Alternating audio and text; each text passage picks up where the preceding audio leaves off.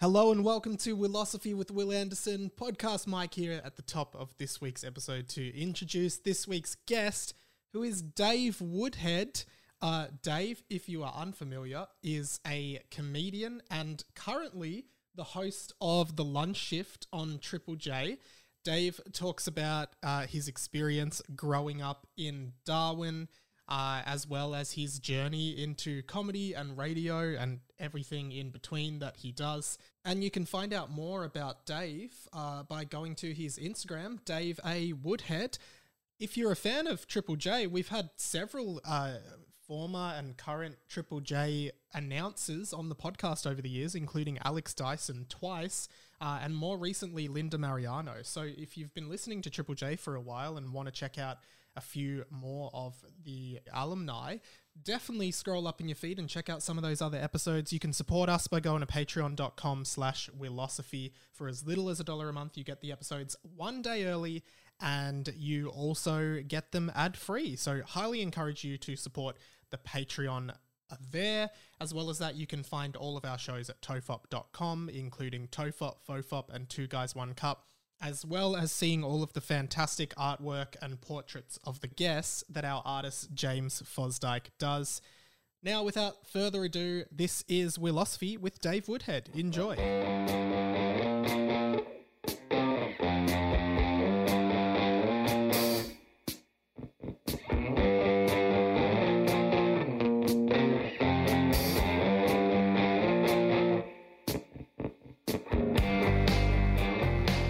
Hello and welcome to Willosophy with Will Anderson. I'm Will Anderson from the title of the podcast, and this is how the show starts. I ask my guest who they are. So, who are you? Man, my name is Dave Woodhead, host of Triple J Lunch, comedian, writer, actor. Yeah, pretty much that's it. That's all I got so far. Torres Strait Islander, man. Yeah. That's a lot. You started strong. You don't have to say that's it at the end of it. Like, how old are you, Dave Woodhead, just to have that list of things that you already are? Look, I'm 23 years old in human age, but I don't know, this pandemic and growing up in Darwin, man, I feel like fucking 55 sometimes. I mean, when you grow up on the streets of Darwin, there is, like, time doesn't really mean anything in Darwin. Darwin was kind of COVID before COVID. It's always had its own rules. 100%. Like, you know what? One thing that really reminded me of Darwin is, have you seen that? I forget what the movie's called, but it's like this new movie by M. Night Shyamalan. Oh, yeah. It's called Beach or Old. No, it's called Old. It's about a beach that makes you old. Yeah, exactly. And I was like, yo, that's just Mindle Beach in Darwin, man. That's what it feels like. This ages you so much. I'm very interested in Darwin. So let's go back there for a start. Let's do a bit of, Dave Woodhead begins. Let's do some origin story stuff. Tell us about, where you grew up, what your life was like there. Give us a little backstory. So, yeah, I was born in Darwin. Darwin private hospital, actually. Sorry, let me just glow up for a second. And yeah, parents were split up when I was 5 years old. So lived between my mum and dad in Darwin. But I guess one thing that's funny is that even when because Darwin's so small, it's like the split up means just one's in this suburb and just like 5 minutes away. Yeah, basically just means you're getting to see a little bit more of Darwin. That's all it is. Yeah, for real. I remember when I was probably 6 or 7. My dad was in this little apartment building, and my mum was literally up the street. Like you could just walk. So it's like we're split up, but. If I don't have any milk, go to mum's house, grab the milk and come back. Yeah. Essentially, if we were rich people, we'd just be in different cottages on the estate. Exactly, yeah. Hold on, I think you dropped out there for a sec. Oh, that's all right. Sorry, I think you just Yeah. The good news is we're recording at separate ends, so at least our vocals will always be recorded. So we happen to be in the same city, but we are using Australian internet, so there is a chance that it will drop off at different stages. We're not much further away from each other than your mum and dad were when they split up in Darwin. We could probably shout at each other from our rooftops and have better reception than the NBN. Yeah, we should be recording this on a fucking plastic cup phone. Yeah, if you just woken up this morning and there was a tin can with a bit of string on your front doorstep and it was just connected to a bit of string in my neighbourhood, that would probably be better reception. So, all right. So yes, okay. So you're in Darwin, and your parents are split up. But I imagine for Darwin, again, this is not like, I'm not stereotyping here, but Darwin is one of my favourite places in Australia. But it is like the Wild West of Australia. There is a real sense of it. You know, it really does run by its own rules and its own regulations. And often people find themselves in Darwin when a marriage breaks down or a job goes away or they're on the run from the law. There is, so I imagine, you know, having your parents split up and living just like nearby each other, isn't that unusual an upbringing? No. And you know what the wild thing is that theory on Darwin, which is it's the place to escape, that's something I didn't hear until moving out of Darwin.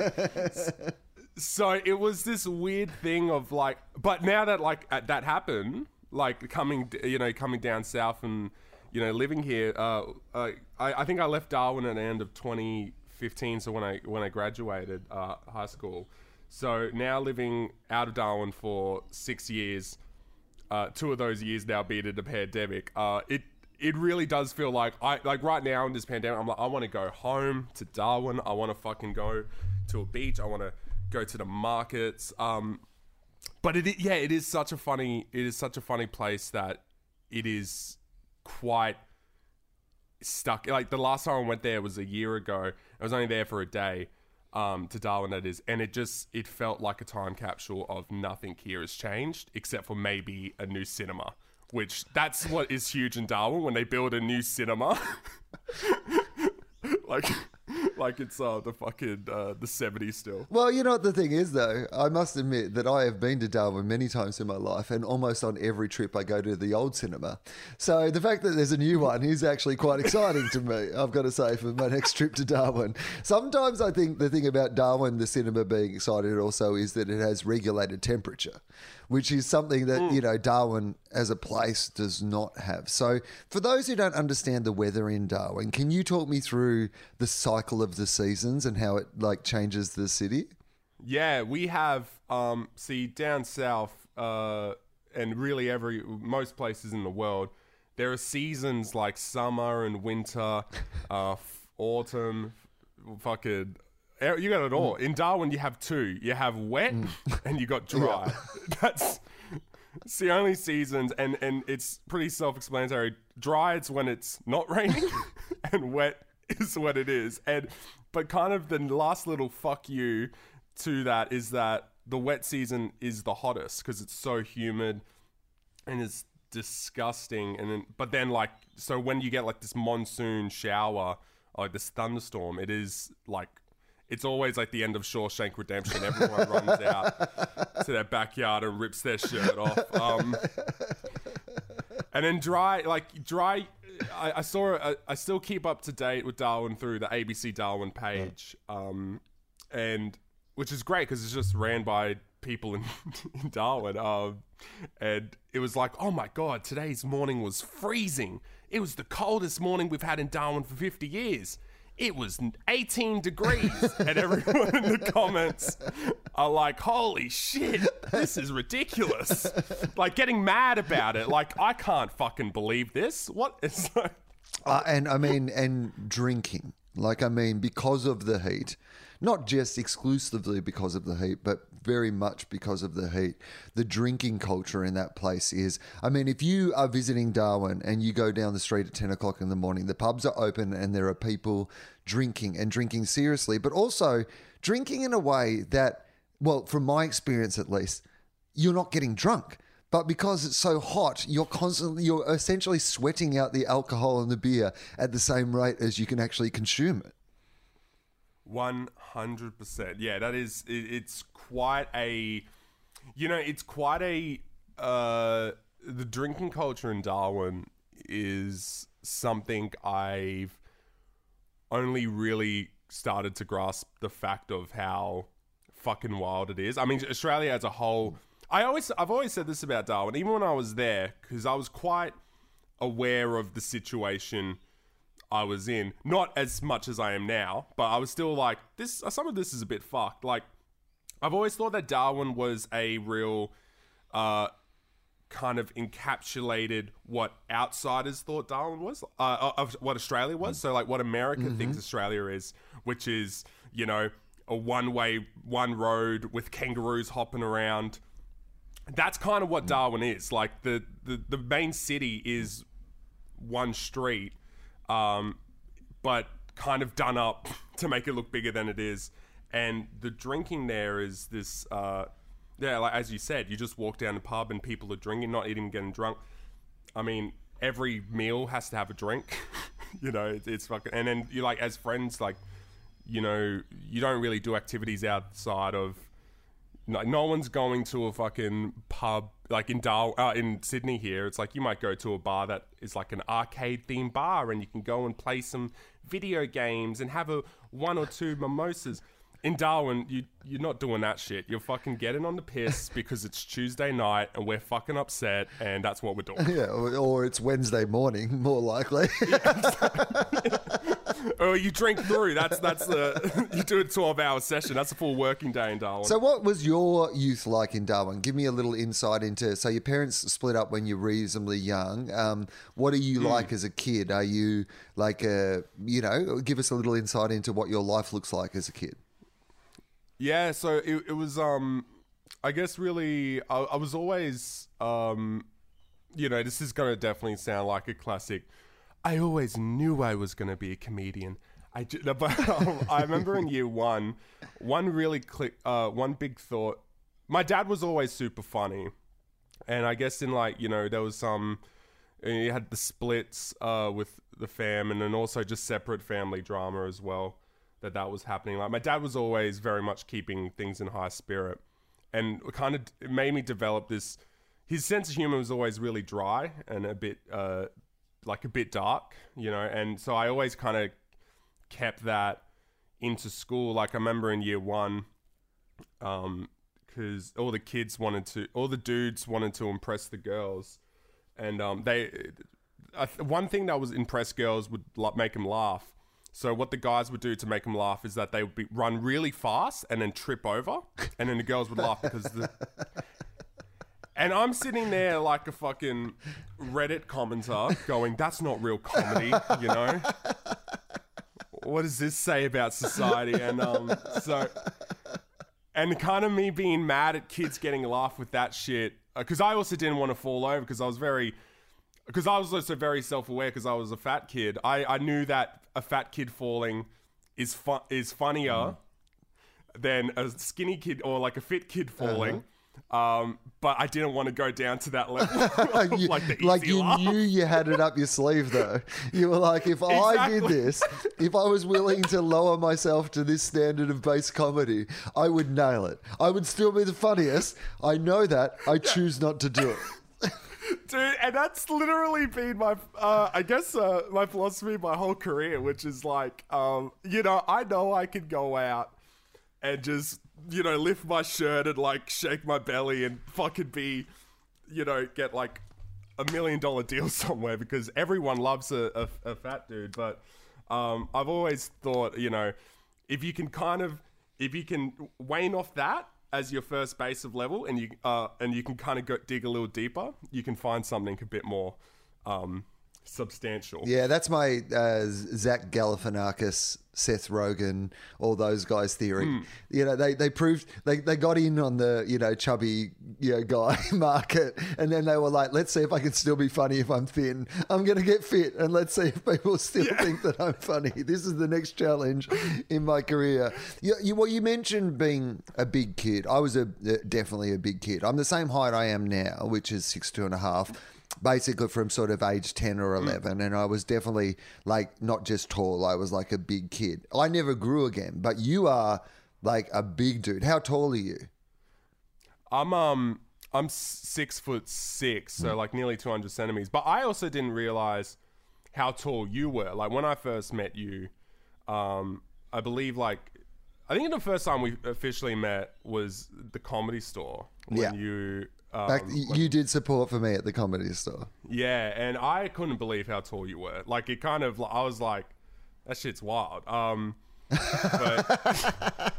well, that's great respect coming from such a tall man. You know what? Dave Woodhead was pretty impressed by how tall I was, guys. So don't you think that I'm not still in touch with the kids, the next generation? I mean, that's what that was like when I showed my picture that we took together to my friends and family, and I was like, look at guys, I opened for Will Anderson, a freaking hero of mine at the Comedy Store, and they were just like, wow, Will's tall. And I'm like,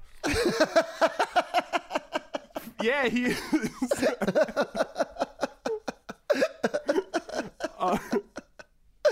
Oh man, I love it. So how big were you as a kid? Like when did you get super tall? Were you always like a big dude? Always towered over everyone. That was kind of it's a weird thing that doesn't really get talked about, of kind of the little difficulties you have as being a tall kid, I feel like a lot of times especially in Disney Channel movies and stuff like that, who's the bully in all those movies? It's a fucking big fat kid who's a big bully. And it's funny how at the end of every one of those movies, like all they needed was a friend. Right. So it's kind of like could have just started with that, to be honest. Could have started by being friendly to them rather than ostracizing to the point where they became a really awful bully. I don't know. Yeah.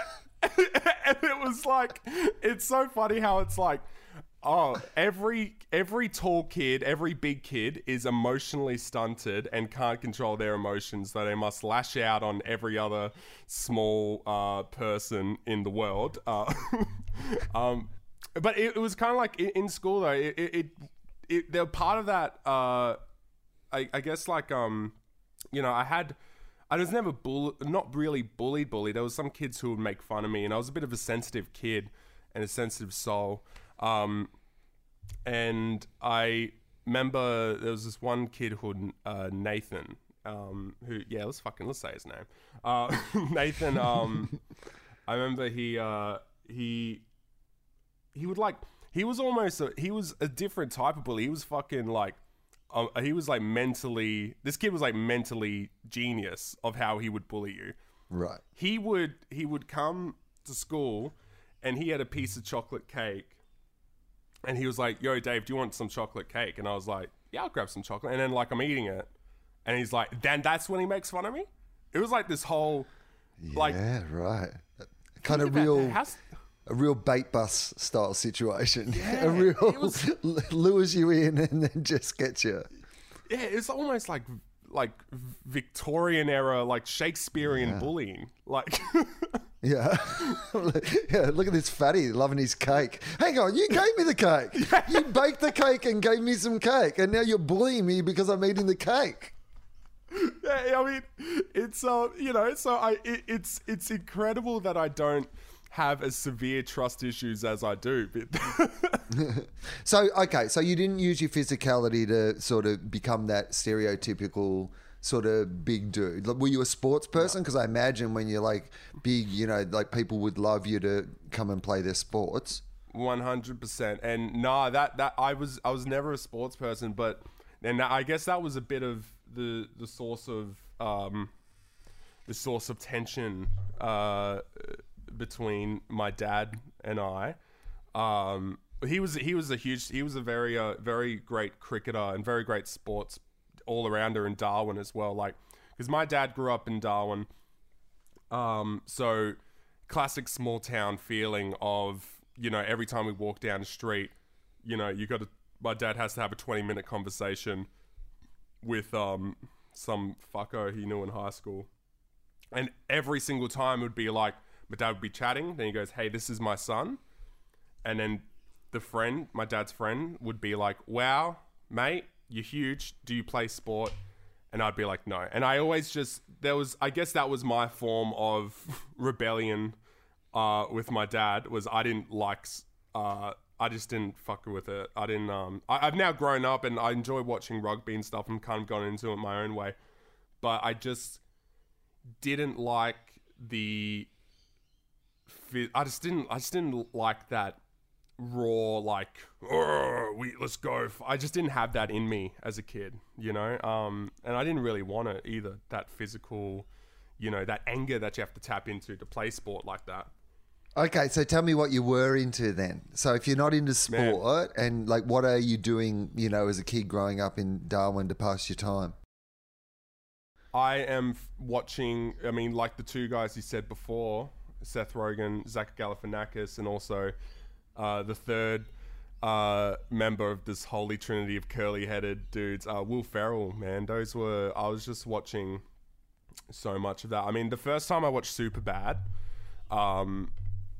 was, you know, everyone knows Superbad. That at first time I watched that, I was like, this is the shit. Like, this is exactly what I wanted to do. That comedy, that style of like mid 2000s comedy movies, or like a real Judd Apatow kind of vibe. Like, I was just watching those all the time. And then I started writing, I started kind of, before I even got into stand-up comedy, I really wanted to be a screenwriter. So I downloaded, and it was just something I could do because I wanted to make movies, but I didn't have any money. We were pretty like poor growing up, so didn't have any money to have any equipment for movie stuff. And every time I tried to make a little film on like a phone or whatever, I just didn't like how it came out. So, and I was just like, all right, I'm just going to focus all my attention on writing and like create these stories just so I can like watch in my mind. And I remember I went to the library, the Palmerston Library, and I found one book on screenwriting and bought that and read it. Borrowed it out and like read it like 3 times. It was the only book I like would still, and I still have the book now. It's like I got it, like I bought it from like a secondhand thing. I'm glad you stipulated that and didn't just steal it from the library. Never returned it. It's on my shelf. I owe them $9,000. Yeah. I'll tell you, I don't know if you know much about about Palmerston, which is kind of like the little town next to Darwin. You know, they would be the ones who would send debt collectors for for an overdue library book. Yeah, we've had somebody come in and really want to check out that screenwriting book. We've realised the dude from Triple J still has it, and we're sending somebody to collect the money. And we're going to break your kneecaps too, and you can read a book about that as well. So, have you written screenplays then? Did you ever write an entire movie screenplay or a screenplay for something? Yeah, man. I remember when I was when I started high school in like year 10. So that break between year 9 and year 10, for my whole holidays, I just like sat in and wrote an entire like 90-page screenplay like by myself. And it was the first time like I had so when I like finished it, it was like, and I printed it all out, and it was like, and it looked like an actual screenplay. And reading it now, it's trash. But I was just like, I just couldn't believe it. And I was just like, I'm going to make this movie. Yeah. And you know, and I started like, and I was like having secret like producer meetings with my friends. I'm like, do you want to be a part of my movie? And they were like, yeah man. And I mean, I thought it would have been cool to have a try and actually make, but you know, it didn't happen. But you know, that kind of feeling of it all being printed out and seeing it of like this product that I made, I was just like, man, this is like the highest high right now. Yeah. It was, Okay, so that's pretty amazing. That's super cool, like a thing to actually have done, because it shows also that you can do it. You know, that idea that you have it in your hand, regardless of what you'll learn as you go forward about, like, you know, editing and rewriting and producing and making things. The idea that you actually, from start to finish, actually did it and had it is a pretty powerful thing, because it just... I often think, I've said to people before that I think the appeal of university is less about what you learn at university and more about the fact that you did something and you finished it. And you can say, okay, if I put my mind to something, I can finish something.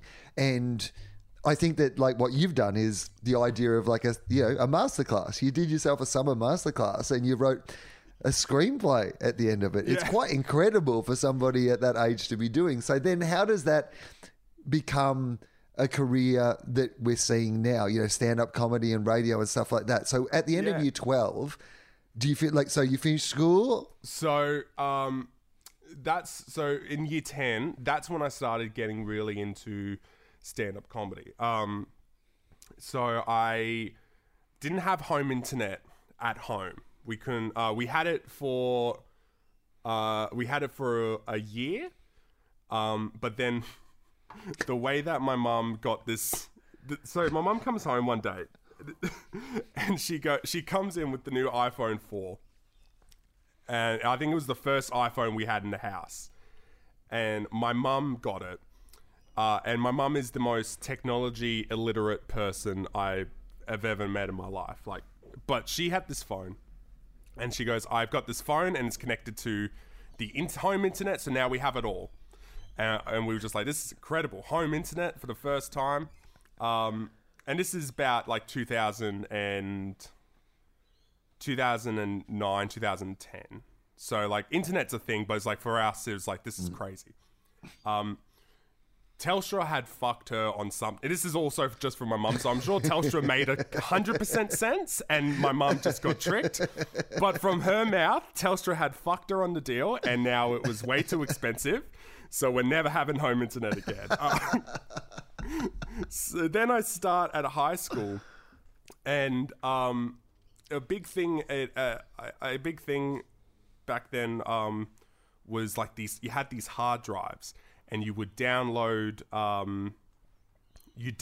these torrented movies, and then you would just share them among your friends on these hard drives. So you kind of swap these hard drives and get all these movies.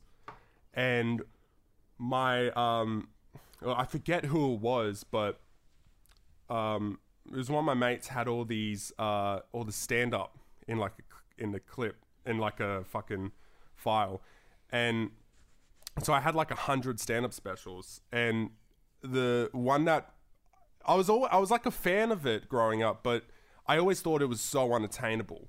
So for example, like my dad would show us like Chris Rock and Richard Pryor, who were like still, you know, Richard Pryor I think is literally the greatest of all time. Like he's just like this stand-up special that I watched the live in concert, which was filmed in 1978. And then when I first watched it when I was 10 and I was still laughing, I just like, it still blows my mind now of like how someone's words from 50 years ago can still not only like, a 10-year-old who grew up in Darwin can relate to it, but also like fucking like and even stuff I couldn't relate to. Like you've seen live in concert, yeah? Yeah. Well, I mean, I was going to say that one of the great things about it is that so much stand-up comedy does not date well, because it is, you know, somebody talking about the times in which they live. Just by the nature of times changing means that like things can date really badly. It's the, you know, internet meme of people, you know, watching Friends for the first time now and discovering that a whole bunch of the jokes are extremely problematic. And you're like, yeah, because like 20 years ago, the world was much more problematic. It's still plenty problematic, but, you know, just in different ways. And 100%. So like, I mean, you can't watch, I mean, Eddie Murphy's first two specials are, like, I mean, the kid was 19 and 20 or 19 and 21 when he made like Raw and Delirious. But there are parts of those shows that are literally like hate speech. You know, and you just like they were the biggest comedy specials in the world at the time. So I think one of the things about Pryor is it's remarkable, not all of, but it's remarkable how much of what he was talking about is still sort of relevant and funny today. Man, it truly is, because that's what I really learned from Pryor compared to Chris Rock and also Eddie Murphy, you know, and I loved Chris Rock. I love Chris Rock and Eddie Murphy. But one thing about Pryor is that Richard Pryor, the stories that he told, just personal to him. And like, you know, he opens the live in concert show with the fucking, he starts it off with just coming out and people are still going to the chairs. And like, and he's just starting and he's just riffing with the audience. And it's like the most masterful start of a show because no one's ready for it, but you're just experiencing, and that's what fucking comedy is. Like, you're never ready for comedy. Comedy's just gonna go.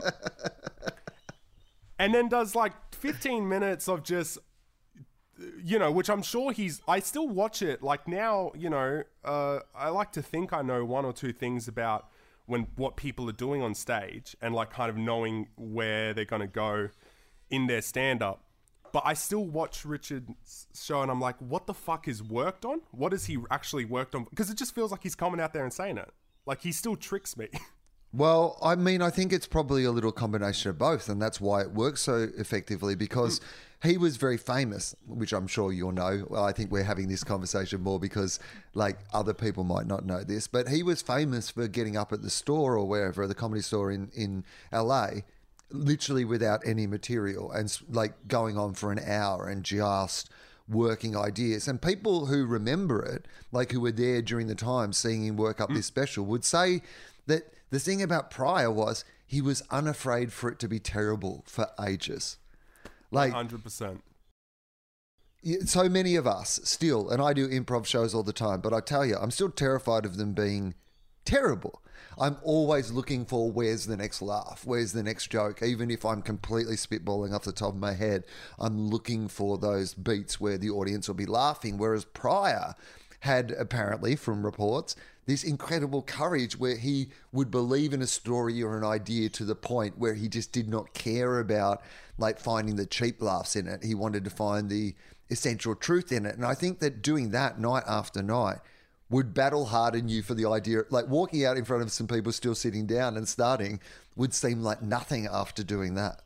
100%, you know, because it's like that joke that he like kind of opens the show, and when he's really getting into his like his set and his routine, it's a story of him leaving his it's the story of his wife leaving him on New Year's or something, and he goes out and shoots the car.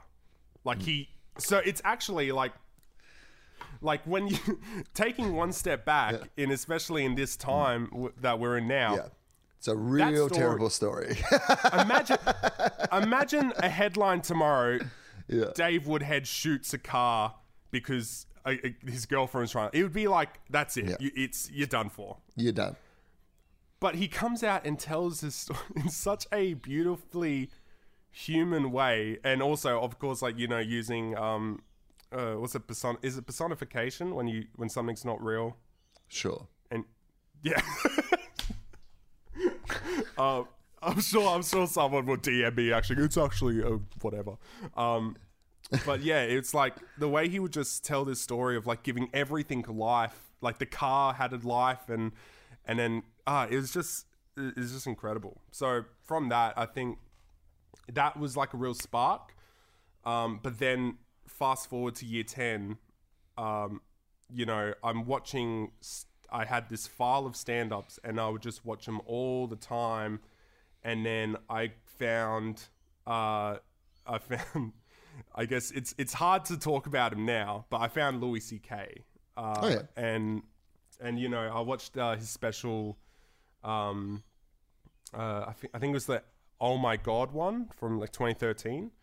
And yeah, and I was just like, after I saw that, I was like, all right, this actually feels like a thing that I could do. Like, he's really talking about, like, as Richard would be talking about stories that was so out of this world, and like something you couldn't relate. And then Louis really brought it down to breaking down everything in day-to-day life. And that's what I was like, all right, that's kind of, I want to do this now.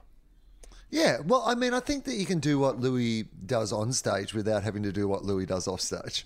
100%. You know, like, as long as you're not like, you know what I love about this guy? The way that he locks the door and masturbates in front of people who don't want it. If that was the takeout, then I'd be like, well, Dave, I think you've got the wrong message from this. But it's one of the reasons I've been so disappointed in how Louis has come back from, you know, what he did, is that he was somebody who had the capacity to reconcile his poor behavior, and like, he's clever enough and he's bold enough that he could have come back and like really genuinely dealt with the wrong that he had caused other people. And I think that there was a pathway back for him, and it's incredibly disappointing to me that he hasn't done that he seems to have, like, you know, taken another option.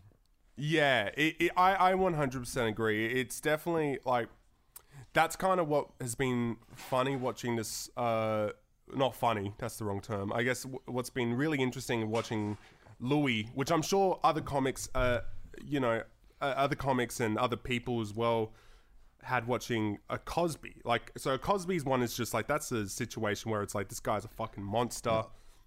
There's no coming back from that. Evil shit and really like sick fuck shit. And like Louis, what he did, I think, is also really fucking bad and really, but like you said, there was that moment where everyone was like, okay, there is that slight chance. And I think what Louis had done to kind of come back and not address it, and the way he did address it, I thought that was ego getting in the way of him. You know, I thought that's someone who's been told he's been the best for, you know, since I started liking him, since like 2015 to 2020, 2013 to 2016 or whatever.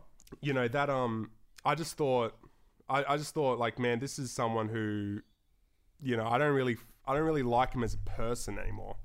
Still a great comic, but as a person, it's just like, you know, I can't see us ever. I don't see us hanging out again, not like we did. Not like you did in the old days, in the good old days. But yeah, no, it's it was really discouraging. But also, I think you know, from that, if there's any light of any of the situation, it's to learn from. You know, sometimes learning from your heroes is it's a hard lesson, which is don't be like them.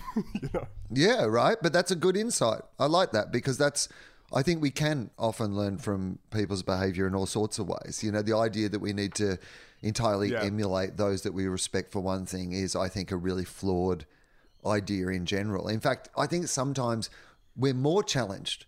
I think this is a moment where I know personally, because I was a huge fan of Louis as a comedian. He's a great comedian. And he clearly, you know, like, and we've all, by the way, done things that I think that we, you know, like, over our lives, we have all made mistakes, and we will all continue to make mistakes.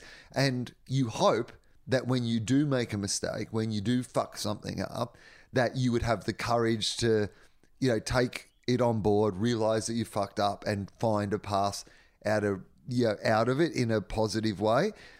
100%. That's, you know, it's good to learn. I think you learn more from people you like. You know, I'm challenged more by Louis than I would be if that had been some person that I absolutely hate and they had done the same thing. I'd be like, yeah, well, of course they did, because they've always been a dickhead and I've always hated them. I'm more challenged by trying to go, well, why is this person whose work I liked, like, doing these really terrible things in real life, and not, you know, kind of reconciling with them properly? 100%. You know, I feel like with so much of, you know, I believe it's important to call out bad things people do. But it's definitely, then it comes, so if you kind of think of it as like, it's a pendulum shift of like, Louis had it and then it went, because he was called out, rightfully so, for the awful things he did. So how do you come back from it and showing humility, which I think it's the weirdest thing as a comic. A lot of times, and even it's like if you even take it back from superstar of Louis C.K. to base level shit you see every day in the scene, it's like, how can you not show some humility when you're a fucking comic? That's our whole job, is to go, look how fucking silly I am, look how stupid I am. And it's just like, sometimes you have to show humility without a punchline, which I think for comics sometimes that can be a bit fucking really hard to get your head around.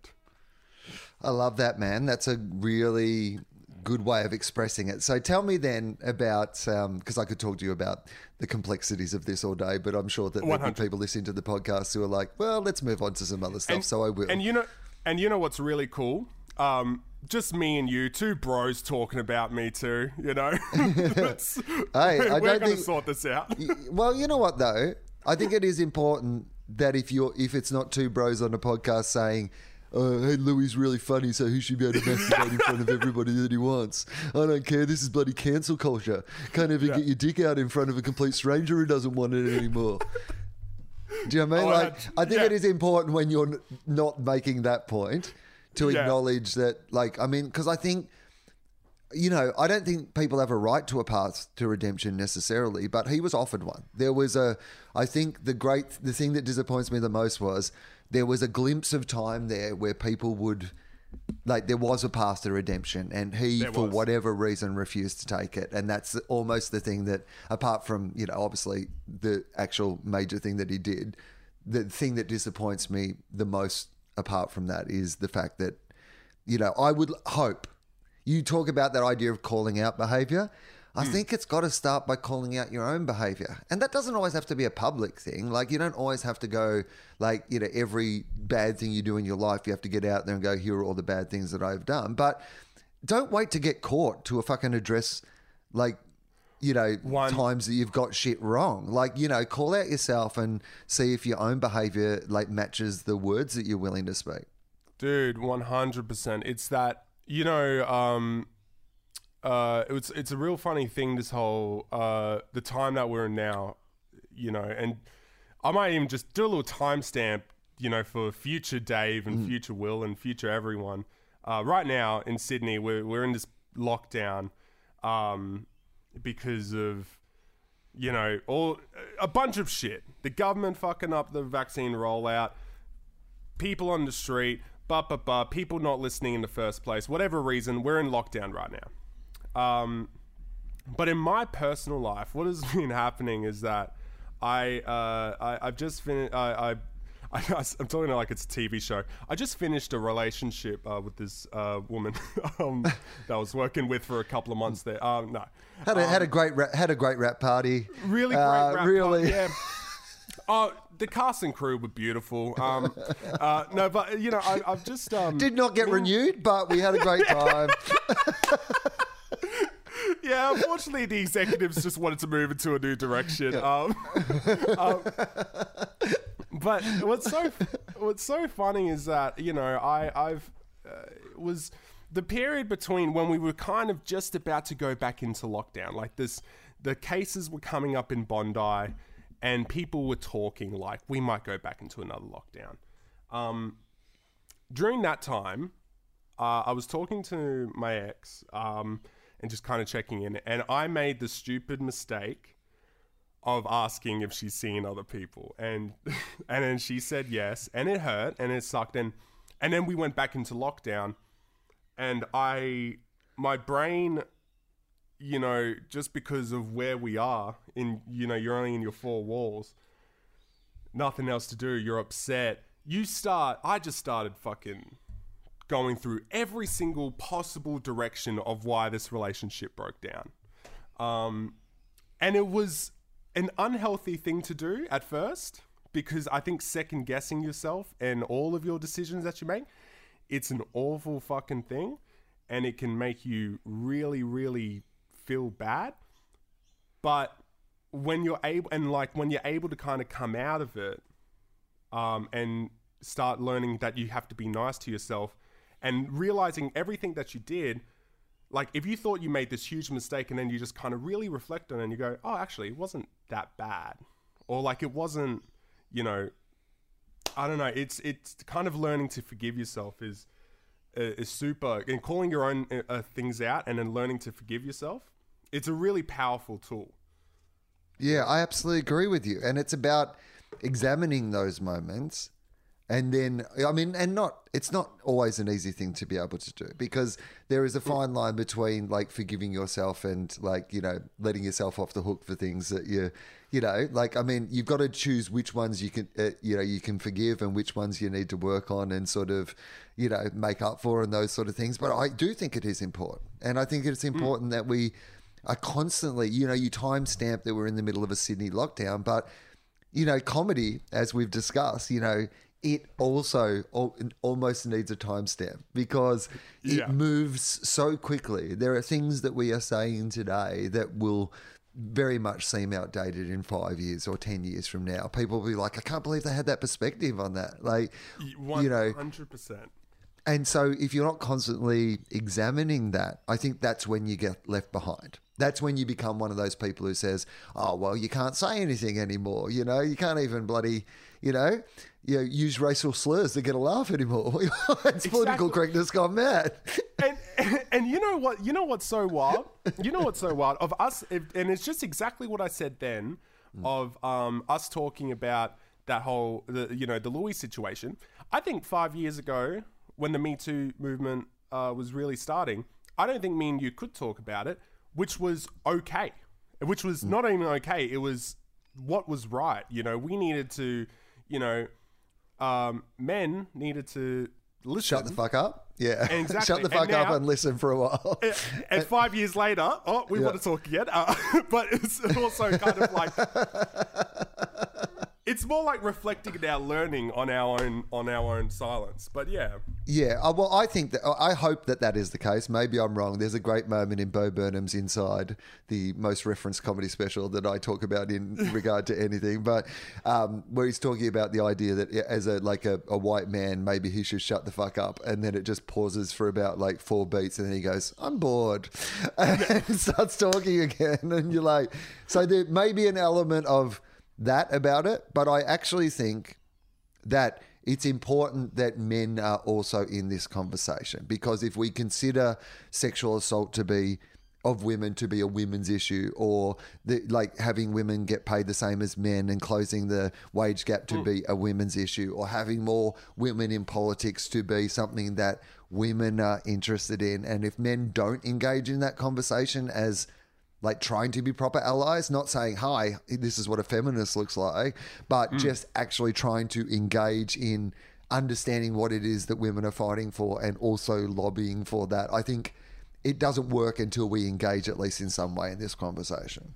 100%, man. Yeah, it's, and it also, that kind of, you know, that theory and mindset, it's also, I feel, important with now, and also the race movement, with like especially with the Black Lives Matter, but you know, with everything happening now, man, it's. I feel like that one's also a little bit harder, because people aren't shutting the fuck up. I think like sometimes I've said it before. I'm Torres Strait Islander, and you know, I think around this time last year when all the Black Lives Matter protests were happening, that was a really freaking hard time, because it was bringing up a lot of, you know, I guess things that it's kind of hard to talk about all of how you feel, because you don't want people to take you out of context, and you always want to say the right thing. And it's like, sometimes I just know myself to know that, like, hey, what I feel is right. Sometimes with my words, I don't even know like how to really put it in words. And that's when that's why like for a lot of times with Black Lives Matter, like I felt this whole thing as a Torres Strait Islander, I wanted to represent, and I do, but I also know that I'm not an activist in the sense of I'm not going to write a 1,400 or 20,000 word essay on the race relationships for the past hundreds of years in this country and the world. But yeah, so Yeah, but okay, but it is part of your identity. And like I spoke to a bunch of Australian friends of all, Aboriginal Australians, Torres Strait Islanders, but not just, like, friends of mine who are, who were refugees, who, have like black skin, who live in this country, who found those protests to be, I guess even I didn't realise how big a moment that it felt to them. And this is only anecdotal. I'm only talking about a handful of people that I spoke to about this. So I'm not saying it was necessarily the case across the board, but it feels like it was really kind of landing home in a way that even I, as someone who was interested in that and aware of it and knew what was behind it, expected. So did you find that to be the case for you as well? Did it affect you more than you thought you might be affected by it? It really did. I really did because, I think it's like this for a lot of, I think also sometimes with kind of a, it's something with, like, in Aboriginal culture, when people say we need to have these discussions and we need to have these conversations, it's like, I definitely agree. But also one thing in a lot of Aboriginal culture and Torres Strait culture is shame. Shame's a big thing in culture, you don't want to bring shame to yourself, but also you don't want to bring shame to your mob.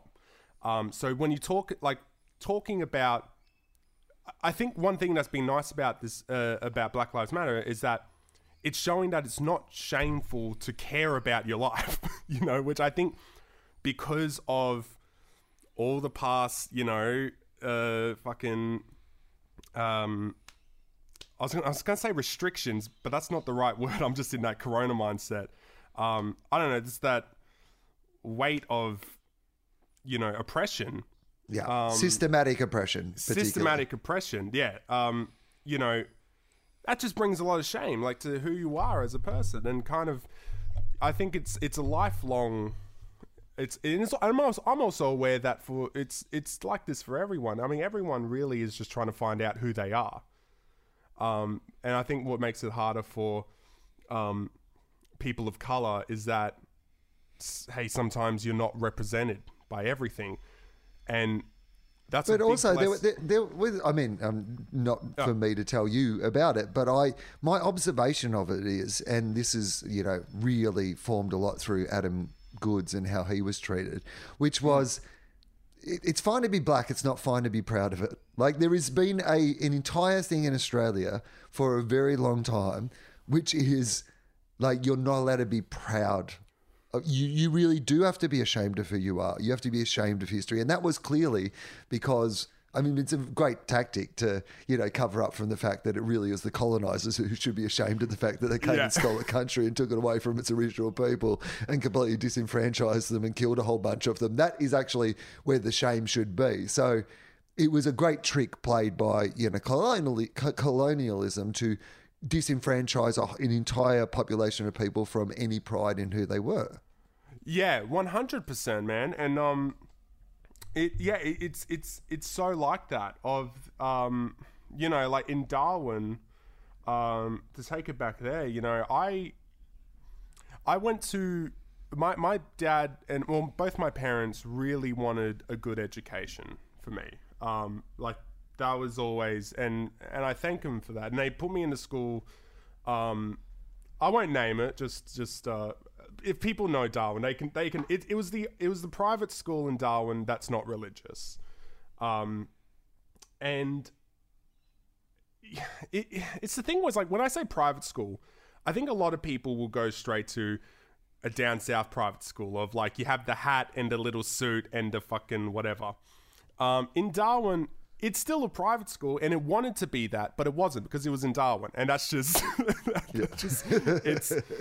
it wanted to be the top, but it wasn't. But there was still a lot of, like, there was a lot of rich kids, who, and there was race in there, and they didn't feel amazing about black people, and as me being a white passing Indigenous person, there was a lot of cultural and, mindset of who I am, and what's right and what's wrong. And, you know, I guess and this has kind of been a real circle back to the first question with comedy, is like now in high school, trying to find something you identify with. Well, for me, that was comedy, you know, like that was like the real, man, we're fucking like, you know, the Richards and the Louis C.K.'s, like, and Bill Burr's, and then all this thing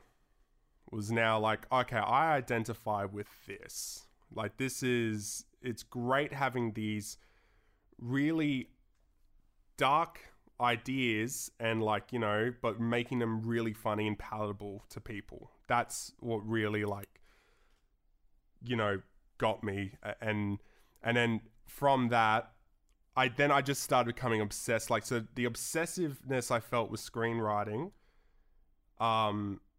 that's when I started becoming obsessed with stand-up and would watch it all the time. Like, and then had it in my headphones. I would download comedy albums and then just listening to school on the bus and then coming back. So then I found this thing that was happening in Darwin called Class Clowns from New Melbourne Comedy Festival.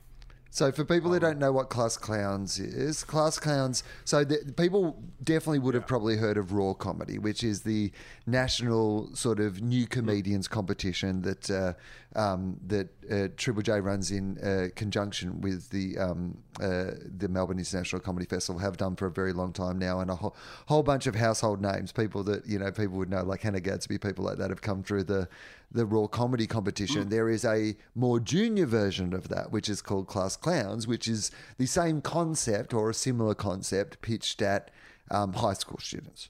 Yeah, and it was you're exactly right. Yeah, it's this junior Raw Comedy, and I remember I found out that they were coming to Darwin, and this was in year 10, and so this is like March it was happening. So I signed up to it and was just like, all right, fuck, I'm going to do stand-up. So then I had to start writing stand-up, and which was, so from film of, like, you know, you're now, when you're writing a film, you know, film, you're writing characters, you're projecting ideas of how a world should be. But now with stand-up, what I started to learn was now I have to write about myself, you know, because the stand-up that I loved was a Richards and the fucking Louis C.K.'s. And so now I have to look in what is happening in my surrounding and figure out what is funny. But I didn't do that at the start because I didn't want to write something about myself. So I just started writing jokes about what's happening in the world and observational shit. And which I'm sure they were cute, but for me, I just didn't like them. I just was like, this is bad writing. These jokes are not funny. These aren't hitting. These aren't relatable to me at any point. And I couldn't remember them when I was saying them. So then this is all happening in the span of like the month since I signed up. So it was a month waiting time before I had to go do the gig. And the weekend before it, before Class Clowns, because it was just the finals in Darwin, because there was not many people signing up. So you just had one workshop and one gig. Whoever wins that goes to Melbourne. And I became so, like, the weekend before, my stomach was so sick. Like, there was this pain in my stomach. And I now realized I thought it was like I was just sick from something I ate. Now it's like, oh no, that was your intense anxiety, like it was crippling.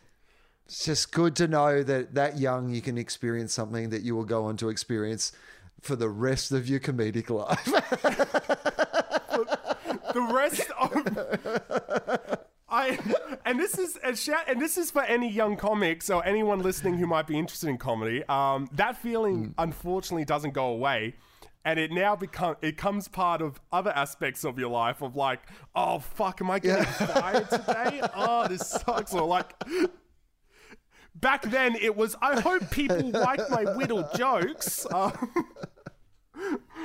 But you know, and then God bless my mum, who I was living with at the time, and it was the closest thing I got to a bratty teenager. I was snapping, like I was just like, leave me alone, I'm writing my comedy.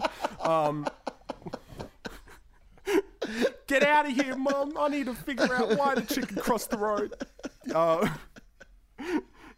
But it didn't really click on until the weekend, like the day before the gig. I had no material and I was freaking out, and I just started writing about my sister, like, and it just ways that she annoyed her, but then also that she annoyed me. But what was actually really making me laugh of times that I annoyed her, which was, you know, and I guess that healing thing of like, you know, kind of reflecting on my own actions and not celebrating them, but kind of going, oh man, I was a little shit back then. So I wrote this 5 minutes, and then I would go to the gig. And this is also this, you know, it's funny I'm talking to you about this, because the way that the comedy scene, the Australian comedy scene, I don't know what it feels like now for people watching, but in 2013, 2010, 2014, this was, the Australian comedy scene to me was you and Husey in Darwin. That's all I knew is like Australian comics, you know? So for this club, it's going to sound weird now, but back then I was like, I wonder if Will Anderson's going to be our class clown. Right. Because they said that you work with the comic to do the workshop.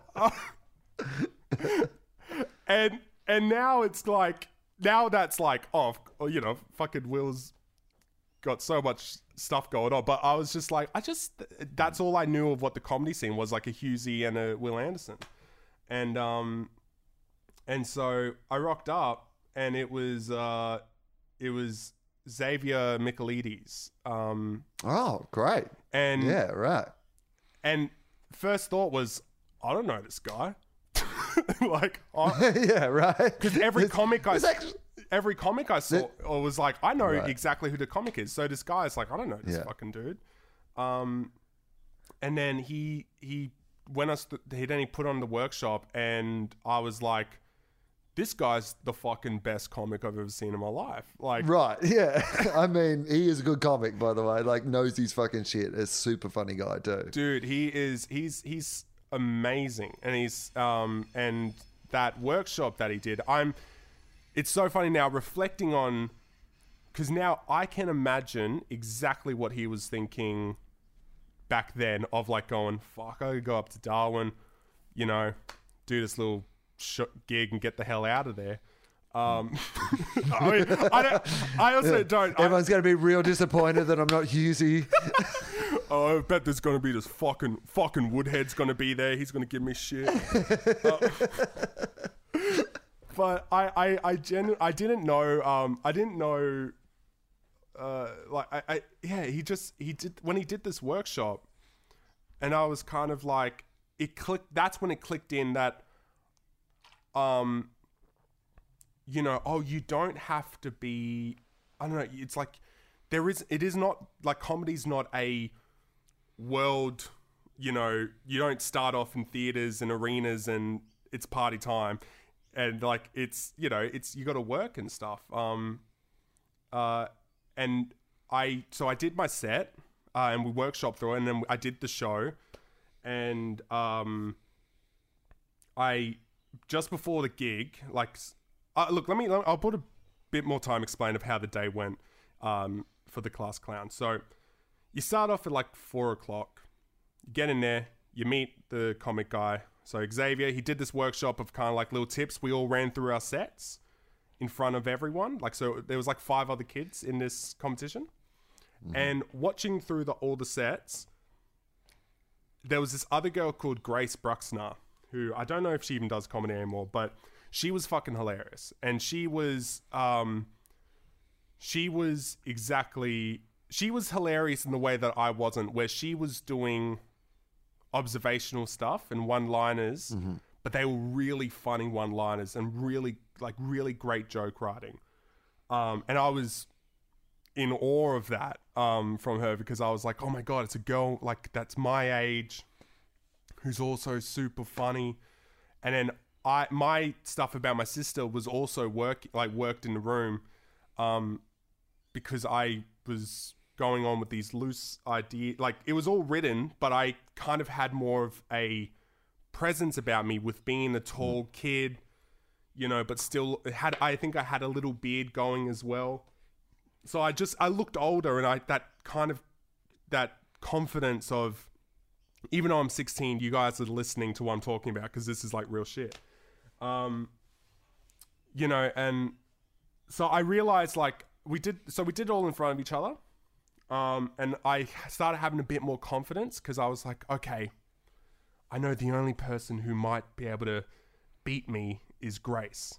But I feel like if we had like an hour break before showtime, it's like, if I can just keep my mind in the game, I can beat Grace. Because that was the whole thing as well, because I was like, this is a competition.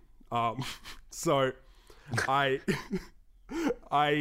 so we have the little break between ourselves, and then we go back into the room, and all the parents and other people who bought tickets come in, and they're sitting down, and the show starts. Xavier Michaelides is emceeing, and he's crushing. Like, I don't know why he had to crush so hard. Like, he definitely was. Probably to prove a point to you, because you were muttering under your breath, where's Will Anderson? He's like, I'll fucking show you. I'll fucking murder just before you come on, to be honest. And then you'll remember my name. I think, like, when I walked on stage, he grabbed my hand and whispered in my ear. He was like, yeah, follow that fuckhead. Yeah. Wouldn't it be great? He's the sweetest guy in the world. But I love another world where he volunteers to do this just because he likes to crush young people's dreams. And he just went state to state, murdering in between these class clowns competitions, and then just bringing these kids on to relative silence, and then coming back and crushing again. And it's like talking shit about the acts between. Yeah. It's like... Yeah, like, just like, whoa, well, it's the first and last time you'll see that motherfucker. He's got a beard. Is he an undercover cop? Yeah. Has an undercover cop come into this competition? He was still no good. Anyway, I'm the X-Man. Our next act. It was so like that. It was so good. Yeah, he was, but we were doing the show, and then, there was a moment where I was kind of having a moment to myself when I was just really thinking about my act. And I think I took a seat on like a milk crate or something. And it's like the act before, it was like this act and then me. So I'm having 2 seconds just to really have my last thoughts and like gather myself completely. And then when I sat down on the thing, my pants just ripped. Like my pants ripped right on the crotch. So like balls could come out. And that all the moment of calm that I was feeling, it went straight back into fucking increasing pain of like, I can't fucking do this. But then it was too late to think about it because Xavier's up there and he goes, ladies and gentlemen, next act is David Woodhead. And I walk up there and I'm pulled my shirt down to my knees to try and stretch it out so it doesn't see. And I start my set and I'm becoming really obvious that I'm holding my shirt down. And then I get one joke out the way. I think I started with like, how the fuck are you cunts? Like, that was me. I swore enough to make it look like I was older. So like, how the fuck are you cunts? But in Darwin, that crushed everyone because we haven't heard a cunt in 5 minutes. So in Darwin audiences, they're like, mate. I was going to say, Xavier's probably working cleaner because, you know, he's hosting this comedy competition. So he's working clean and he's crushing. And I just walk in and say, how are you cunts? And get a huge fucking laugh. Wait until they see my balls. Yeah. So, I call this the Louis. No. But I finished. I started. I got the big laugh, and every comic has their story about the first big laugh. But man, it is like, just the most.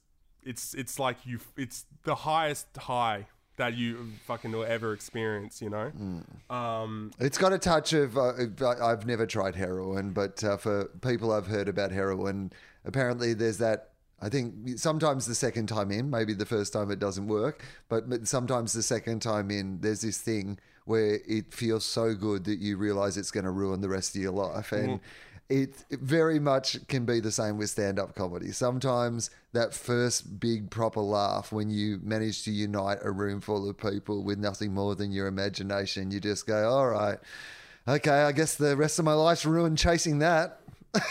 Brother, it's like, you can't be more on the money, because I finished the set and I've realized throughout, when I started, it was me holding my fucking shirt down.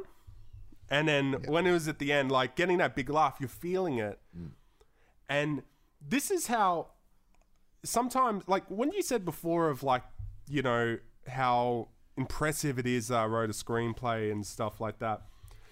I think just with how life is, I always kind of been focusing on the next thing. So sometimes I forget to reflect. But it's that thing like of when like I started off like that, holding my shirt down so my balls don't pop out, to throwing my arms out, and I'm riffing on stage. Like I go off my set list that I spent so long trying to write, and just throwing out a random joke when I felt it was the time to do it, and then getting a laugh off that. It was just like the most like surreal experience. And then I walked off stage. And it's the first time I was like, I didn't think about it as a competition. I was like, the class clown, it didn't matter to me. I was just like, I just did fucking stand-up comedy. I am fucking, I am Louis. I am Richard Pryor right now. Like, there was like nothing you could tell me. And then fast forward to the end of the night, we're announcing the winners. Grace Bruxner, she won. She beat me, and I thought I would be fucking devoed, but I was really happy for her. And I was like genuinely so happy, because I was like, I knew that she was super funny, and I've got what I needed. I now know I'm super funny because I crushed in this room, so I don't mind. I didn't need anything more from that night than just that. And I think my mum, because I didn't let my parents come and watch. I didn't want them to see it. So they came and picked me up after the gig, and I come out literally looking like a heroin fucking junkie. My pants are ripped, I'm shaking, and they come out and they're like, how'd it go? And I was like, it was the best night of my life. It was fucking incredible. Mate, I could talk to you all day, but, I have some standard questions that I ask on this podcast, and I want to get to some of those. So one of them is I ask people if they have a life philosophy. Do you have a life philosophy of any kind? Look, a part of me, I have a couple, but I think one thing always, and it is always lame, but it's really just the power of moving forward, and I think also moving forward and being kind to yourself. Because I think when people say move forward, it means fucking crush every feeling you have until you can't. It's like, no, that's not the case. Take like right now in this pandemic, it's so hard for so many people. And I think if you're in one of the lucky positions like me, where your only concern is, I can't leave the house and I'm bored, this is the time to really feel your feelings, if you're upset, man, be fucking upset. If you're happy, be happy. That's the most important thing. If you're feeling happy, don't step in front of your own happiness. Why would you do that? If you're feeling sad, please, feel fucking sad. Don't lie to yourself and be up, going, oh, I'm fucking great. Man, break down in tears. Eat some ice cream. I think that is a very good attitude, and it seems like a very mature attitude. How did you get to that point yourself? Because I mean, you're a young man, and that is something that normally life has to knock you around a whole bunch of times to get to the point that you've got to with that. So has the pandemic accelerated that thinking? Is it just something that you were inherently aware of? Was it a lesson learnt by some particular incident? Man, it's I'll be honest, this pandemic, it's not like this pandemic's the worst thing to happen in my life. But it's the time when I've been able to reflect on things that, like, you know, when I say, and I think it's for a lot of people, when I say my parents broke up, you know, everyone has the story of, not everyone, there are the lucky ones out there who parents stay together and all that, but everyone's family is different. And even if your parents stay together, hey, that could be a really fucked up marriage. You know, everyone knows what a fucked up relationship is. For some, it's harder to get out of it than other. My parents, unfortunately, weren't the most compatible people. Both lovely people. What I've been able to reflect on my parents is they are not good together, but they are good people. And unfortunately, because of circumstances of not having money, mental health issues from both sides. I'm trying to be as diplomatic as possible in case both of my parents listen. I'm like, it's neither. I'm like now older. Hello to both of you. David loves you both very much. He thinks you're both very wonderful. He just has a point to make about his own realizations around his life that can't help but reference you guys. And he wants you to be very cool with the idea that he's not blaming one or the other of you, that you're both very cool individually. Look, you guys know the relationship didn't work out. Yeah. That's why you split apart. It's okay. It's already on the public record. You guys knew before I did. Yeah, you guys got it. Yeah. He's just getting it now and he's going to tell me about it. Yeah. It's this really funny thing of, you know, loving what love really is. I think love is the most important thing in the world. I genuinely believe that. And it is it's not always the cool thing to say. And it never is cool to go like, you know, I love love. But I think one thing about love that is so missing is the actual definition, where unconditional love is never, that's not real. Everything has conditions, you know, and it's that, and that's okay, because you can't love something if it's not going to work. Do you know what is this coming off as, are you getting it? No, I'm understanding what you're saying so far. It's that thing of like, you know, with my parents, I felt like kind of the annoying thing is that even though they were split up, they were, because of all those circumstances, there was always that thing that kind of linked them together, including me and my sister.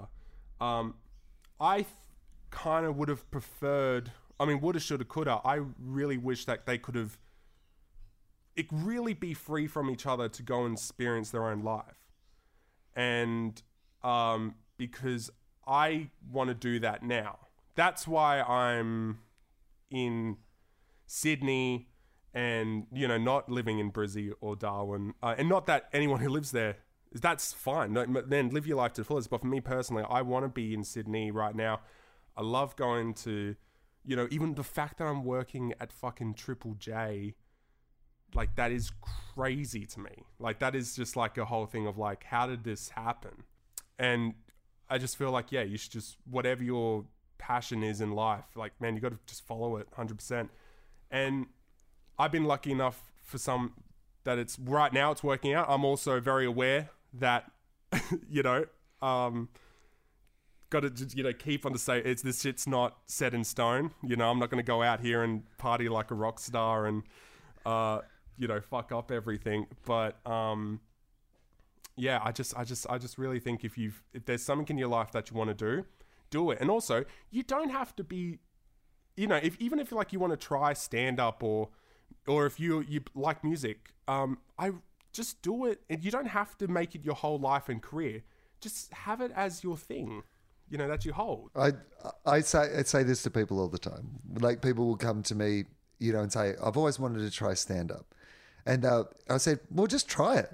I wanted to try skydiving. I went to a place and a guy strapped me to his front and we jumped out of a plane. I liked it enough that I did it another time.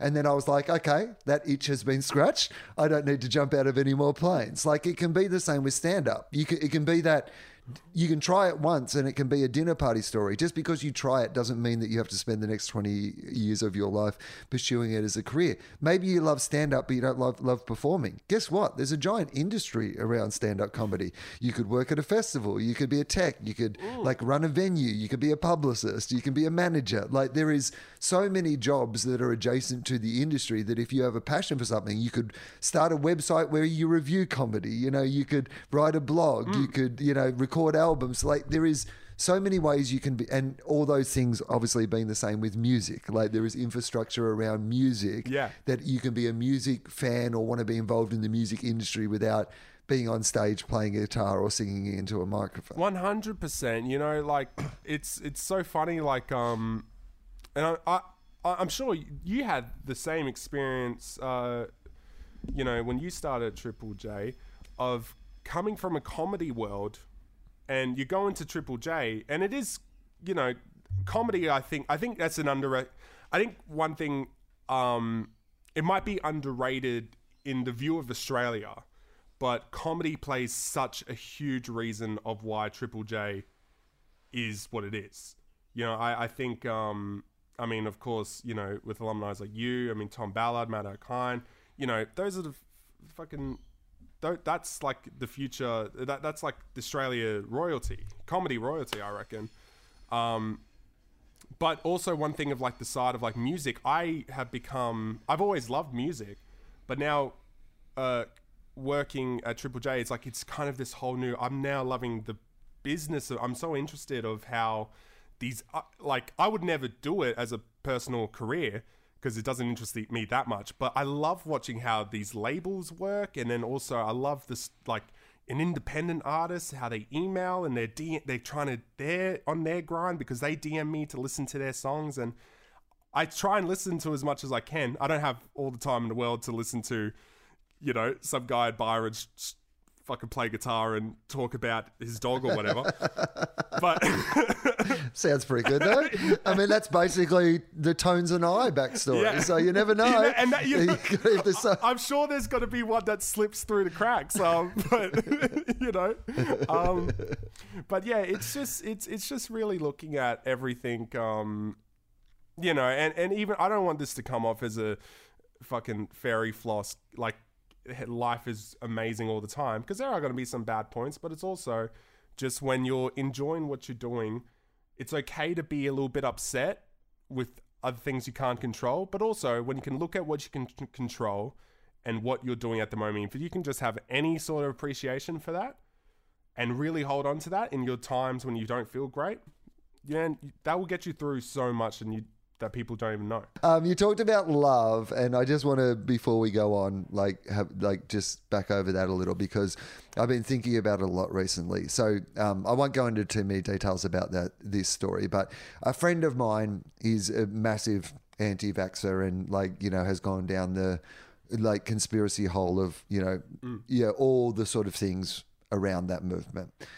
And I was, I've been trying to talk to them in a way that, because you think early on, it's so easy to just look at these people and go, you're an idiot and you believe idiotic things, and none of the science backs up what you think. And there is a part of me, there's probably in the old days, it would have been 90% of me that just would have been you're an idiot for believing this, this is why you're wrong, yada, yada, yada, yada. Yeah. Whereas I try now to connect with love a little bit more, which is, I love that person. I love them. What is the best way to get through to this person that you love? Mm-hmm. Forget that the things that they're saying are idiotic. You don't love their ideas. You hate their ideas, but you love them as a person. So how can you... And for me, sometimes with them, it's me knowing that I'm not going to be able to change their mind at the moment, but that they know that when they do change their mind, hopefully when they find out that like they're pursuing something that isn't the right direction, that there is someone around who hasn't completely cut them off 100. for wanting to bang on about those things all the time. And that to me starts with reminding yourself to love, like, right? Yeah. Connect with the love bit. This is what's a funny thing that reminded me of this whole anti-vax freedom march. It was that moment when that is exactly of like the first reaction was what idiots, and then but it's just, I don't know, if just the way that society has progressed, that we now just think about things a little bit deeper. I read this really great thing of, it helps with anxiety as well, of when you're feeling anxious. So for example, this is like a little bit, this might be a little too real. It's like when I, after breakups, it's happened before, I get really anxious. I get that feeling of anxiety. I don't know why it's anxiety. But I start feeling anxious about, oh my God, what are they doing? Are they, seeing other people? Are they this or are they that? And I realized if you think about, the thing I read was like, if you have an anxious thought, ask yourself why you're feeling that. So, and be really brutally honest with yourself. Because if I ask, if it's like, if someone like, an ex is seeing someone new, and it's like, oh, why are they fucking, if they're seeing someone new, why am I scared of that? Now, I know myself personally that I'm not my soul and my human, I don't want people to be stagnant and not be with anyone. So my problem actually isn't that the ex has seen someone else. My problem is that I'm feel lonely. And you know whose problem that is? Mine. And it's okay to be, and just know, all right, it's okay to be alone. Right now, we're in a fucking pandemic. Everyone's alone. And also, I don't know what the fuck her thought process is right now. She might need time to herself. Or she might need something that I can't provide. And that's okay too, because right now I'm doing one of the most selfish comedy, the most selfish career paths, which is comedy. And it's okay. That is okay to be selfish. If you're pursuing something that really means something to you. And that's kind of to bring it back to this Freedom March. Why is everyone freaking out about government conspiracies? Well, yes, there are problems with the government, that they've dropped the ball on a lot of things, but I also think like the much more human thing, I personally feel, is that people are scared and they have no control.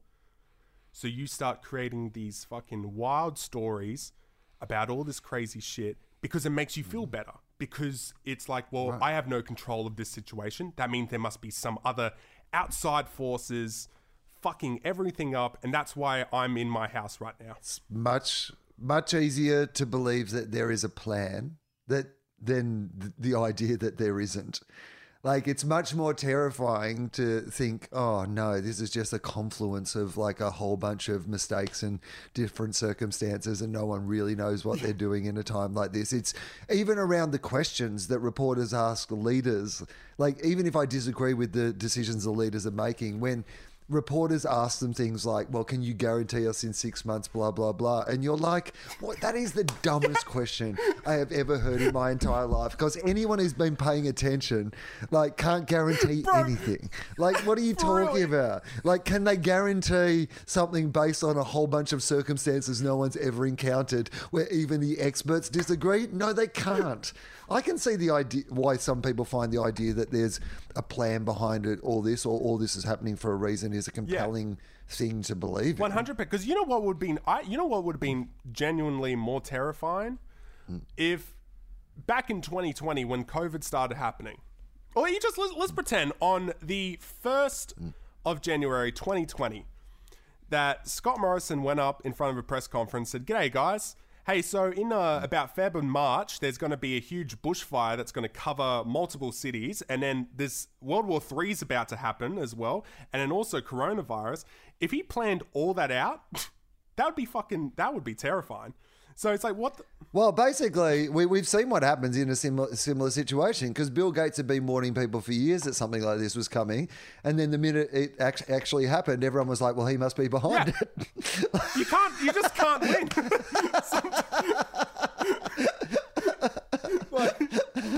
This guy was saying this was going to happen, and then it happened. I reckon he made it happen.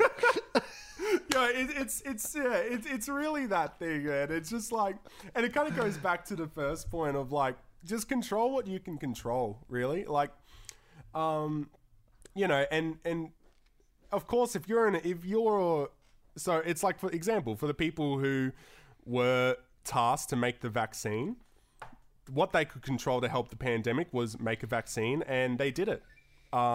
So good on them. Hey, we aren't all fucking scientists out here.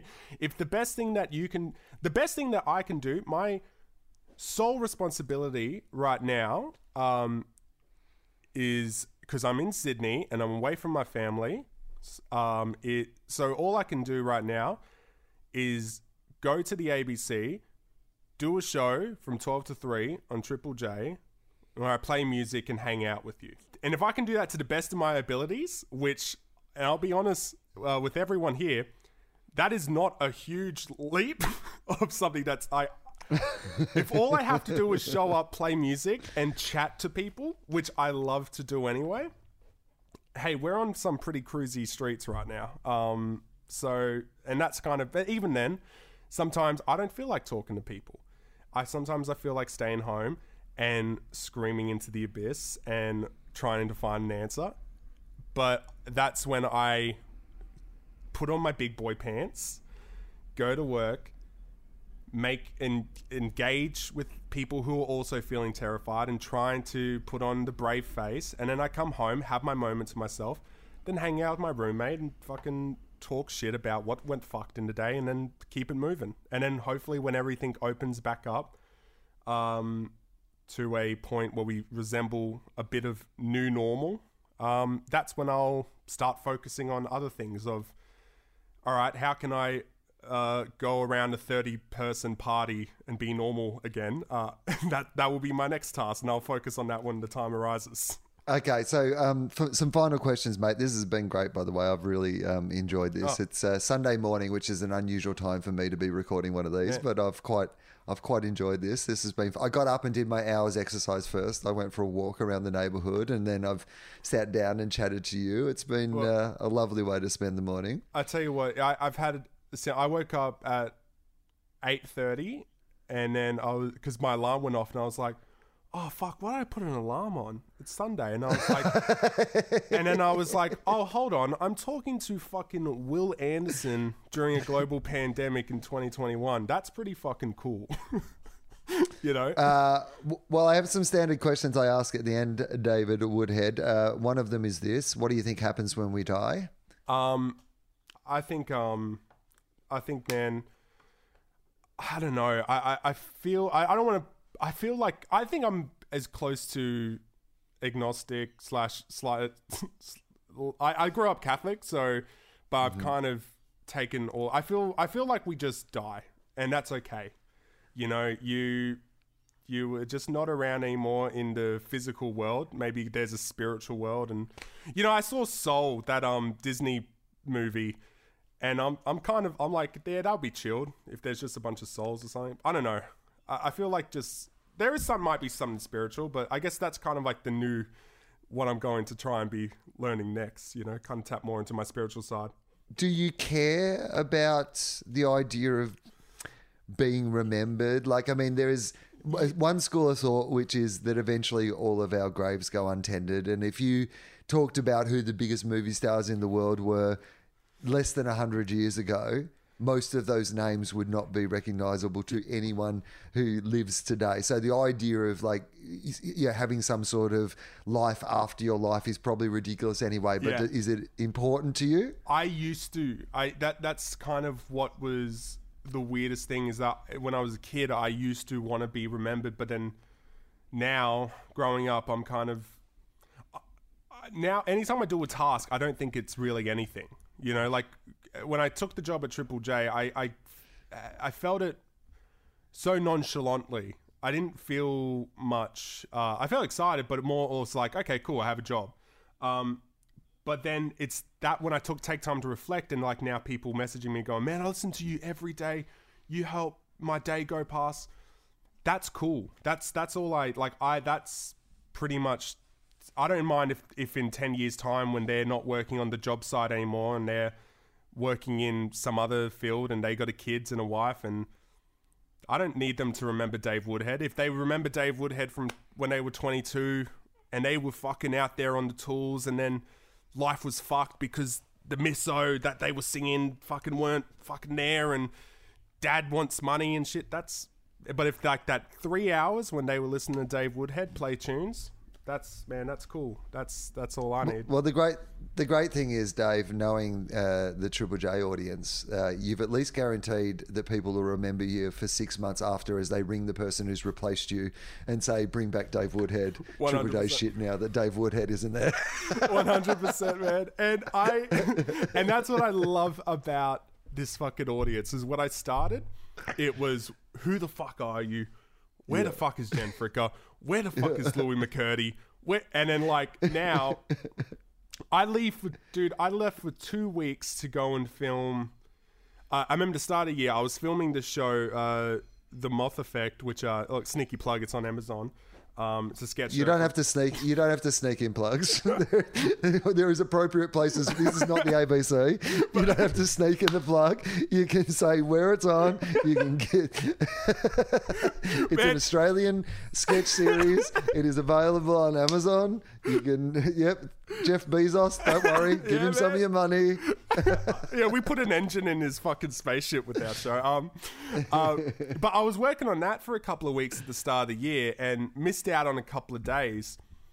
And just coming back after it all wrapped up, you know, getting texts from people going, what the fuck, Dave? Why did you leave us? and it was like that. It felt so nice of that. Oh man, it's cool that you guys missed me. I missed you. I missed going into the studio, but it's nice to know that that's kind of right now. That is, it's not even like a legacy. It's just like what I'm doing right now is touching people, and that feels really good. They're the most incredible audience of any audience in Australia. There is absolutely no doubt about that. You know, you have people connect to Triple J and they connect to the people there. I mean, you know, it is a bit of a cliche and a hilarious cliche, but you know, like Adam and I have not been there for 17, nearly 18 years, and people still remember our show and talk to us about our show. And often people still come, like when they were replacing the breakfast show, like last year or whenever that was, there was still people going, you and Adam should go back. I'm like, to do what? We're too old for Radio National, let alone fucking Triple J. And that's what I love about being part of such a legacy, is that what Triple J is and what it means has changed so many times. Even in the year that I started, 2020, you know, last year is when I came on full time. Usually when you start at Triple J, this might be peering behind a curtain a bit, but it's like when you start there and when they're gearing you up to start at Triple J, they go, man, you were here. You're going to go to all these shows. We're going to get you to do this. We're going to get you to do that.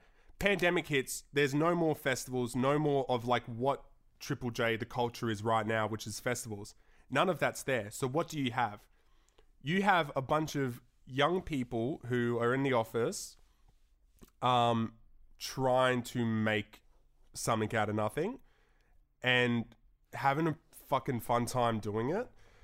And, you know, like everyone there plays there. Like Lucy, who does mornings, you listen to Lucy if you want the music knowledge. Like she is so musically knowledge and knows so much about what is happening in not only Australian music, outside of that. And then you have Bryce and Ebony, who are on Breakfast now. Their breakfast show, you know, of their legacy will be, they are such the time. They are kids now, you know, like they talk about TikTok and stuff, and they talk about, you know, and they have that real internet culture about it. When they listen, you know, of course you're always going to get texts of like, this is commercial bullshit. But I'm listening to it going, hey, we here in, you know, I live in the inner west of Sydney. Yeah, I have internet connection now, but I remember the kid in Darwin who didn't have any internet connection because he couldn't afford it. I wasn't the most pop cultural, up-to-date kid because of that. And now some kid living in fucking Derby or, you know, Bundaberg or wherever, who might be in a similar position, they don't really have what we have. They might work on a farm. So turning on Triple J to know what the TikTok trend is of the day, I think that's cool. And that's just my opinion. No, I agree, man. I absolutely agree. Like, and it's also, I always get so frustrated with like, you know, I mean, because I will tune into Triple J, not all the time now. I mean, fuck, man. Like, it's, you know, I'm like, you know, I am at the age now where like, I am like, oh, I'm not sure I do like this music. And I don't know what these children are talking about. But I remember being that. Like 100%. The truth of it is that every generation, it's meant to be like that. It's meant to sound like noise to those who aren't in it. And if it is too accessible to a 47-year-old man, then they're probably not doing the job that job is actually set up for, which is to talk to people that age about things that are important to people that age and at that stage of their life. 100%. You know, like right now, you know, and I'm sure I also feel the same way. Like I can understand of, you know, if you were listening, even, you know, whenever Matt and Alex were on, what that is, it's such a time. That's why when people feel their type of ways about their breakfast host or bring back this, you know, if you use that anxiety thing to this of like, why do you want, you know, why do you want Matt and Alex back? Why do you want these people? It's because you want to go back to that time in your life when things were easier, and that's okay. That is totally cool. Yeah. It's all right. It's so important to hold on to those memories, but don't tell the host now to kill themselves. Yeah, don't tell the new people. That's fine. Exactly. You're allowed to believe it yourself. Shush it. Keep it to yourself. You know what? You can send me a Bring Back Adam and Will message. Don't send it to the Current Breakfast Show. You know, and when people tell me, oh, fucking bring back Louis McCurdy. Hey, you know what? Yeah.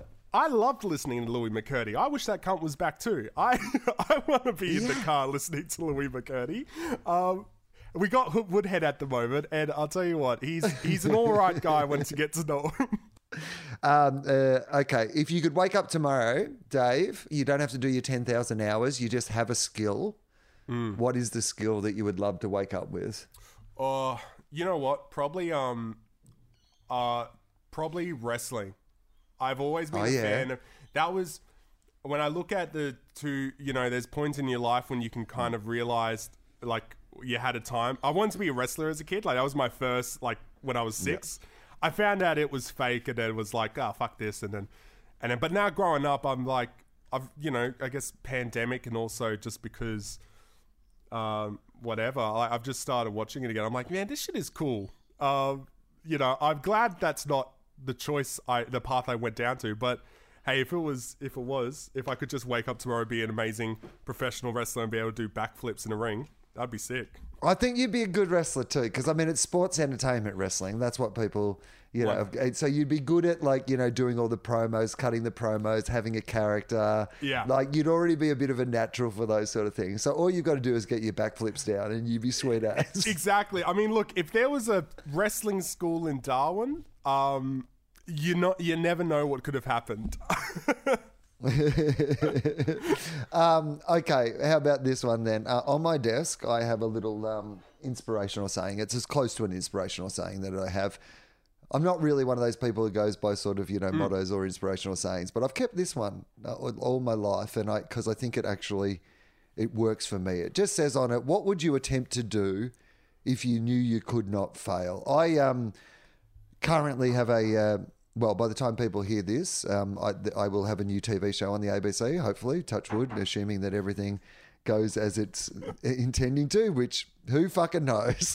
Like, it certainly is very different to what I imagined it was going to be, like making a show in lockdown. But so many times when I've been making this show, I've come back to what would I attempt to do if I knew I could not fail. And I always think of the show as going, imagine this show is successful.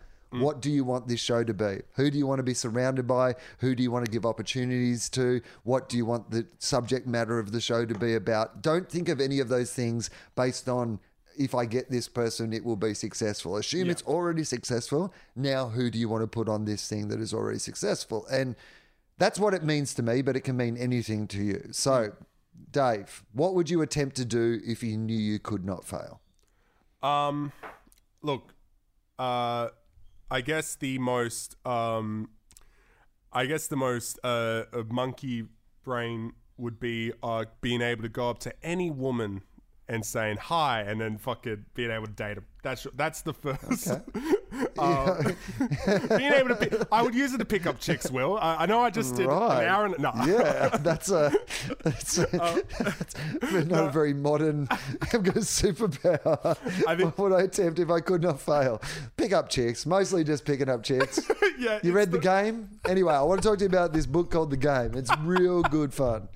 Anyway, I'm just going to get out my fedora, can't fit it over my hair, and start a little negging on you. Yeah, this lockdown's really getting to me. No, I think personally, man, I think if the thing I would try if I couldn't fail would be just to do I guess like my whole goal really I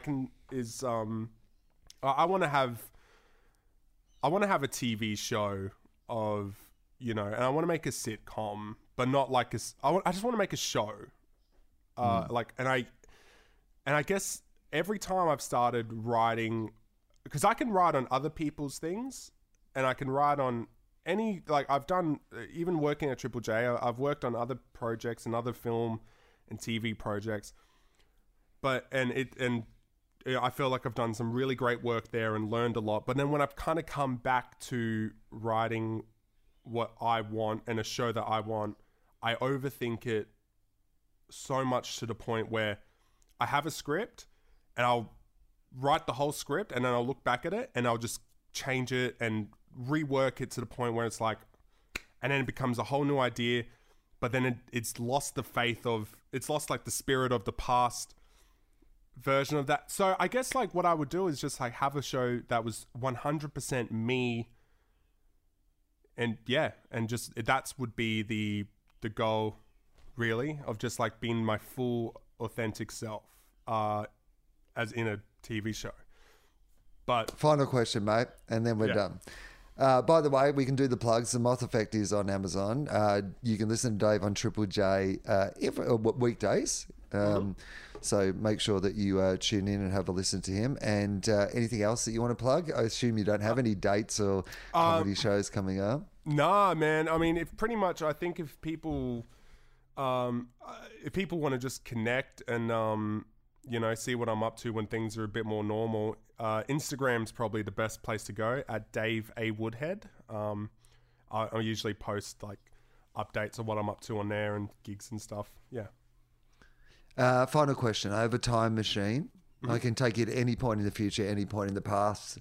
You can affect the timeline or not affect the timeline. You can meet yourself or not meet yourself. You know, it's pretty free reign. I ask this in two parts now. One is, instinctively, if offered a trip on a time machine, would you go forward in time or backwards in time? I think gut instinct says go back, because I think that's a totally normal feeling of like, oh, well, I could go and change something. But I would regret it, man. I'd prefer to, maybe, I guess morbid curiosity as well would go forward in time. Okay. How far for? I was going to say, how far forward do you think would you be comfortable going? You know what? 10 years. I've really, because I've clicked onto, when I've been feeling annoyed and depressed during this lockdown, I have started thinking about 13-year-old Dave and teenage Dave, and man, that little cunt would be stoked of what's happening at the moment. Like he'd be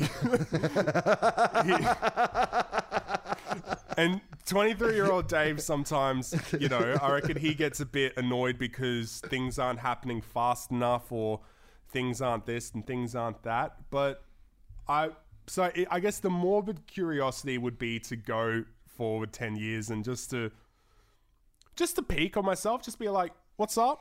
You're cool. Or if he's fucked, I'll be like, oh shit, I gotta make any negative aspects of my life, I need to start working on that 100% now. Mate, this has been a real pleasure. Thank you so much for doing the show. Hey, thank you.